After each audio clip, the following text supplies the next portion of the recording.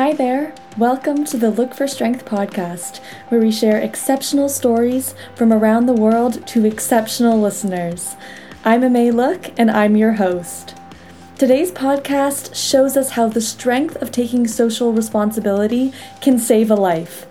I'll be speaking with Marcus Schmidt, an Austrian Physiotherapist and Osteopath at Praxis 13 in Vienna.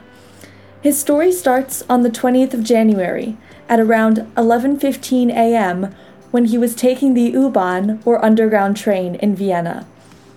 The train was 1 minute away, and he was the only one on the platform. He turned around to see someone who had fallen on the track, and then he saved their life. I'll have him tell the story.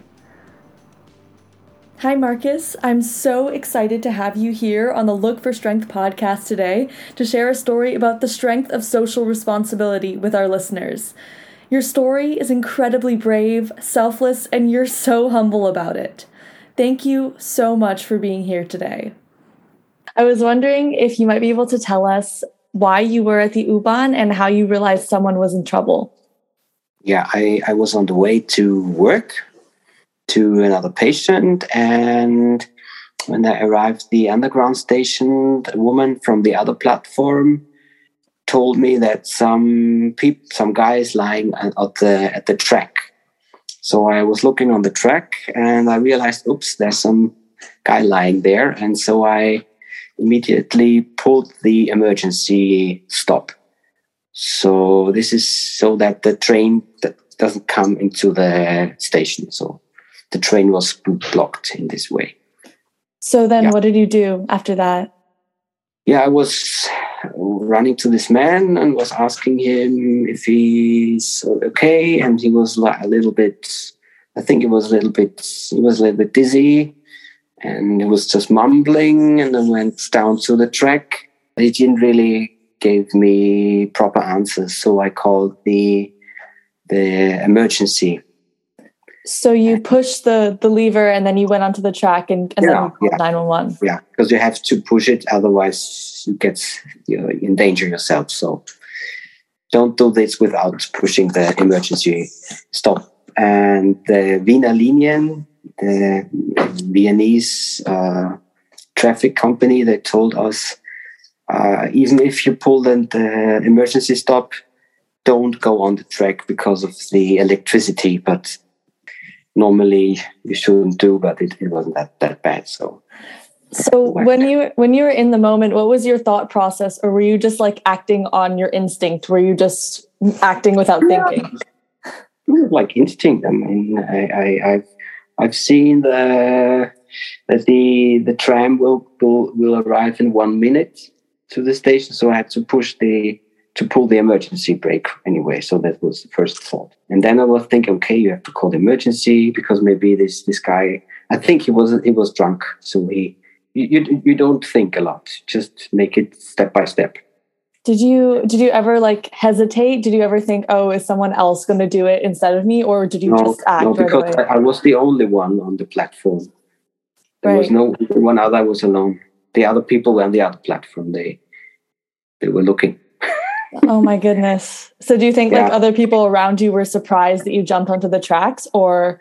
You never should cross the electricity lane, because the underground is not with the cable, because it's underneath the electricity lane. And when you got down to the man, was there any way that you kind of helped him, or like how did you kind of interact with him when you got down onto the tracks? Yeah, I was talking to him if he has pain, if he feels okay, and he said, "Yeah, I'm quite fine." He was like mumbling, and I kept him in the side position, in the stabile Seitenlage, the stable side position, and then I was waiting. How long did you have to wait?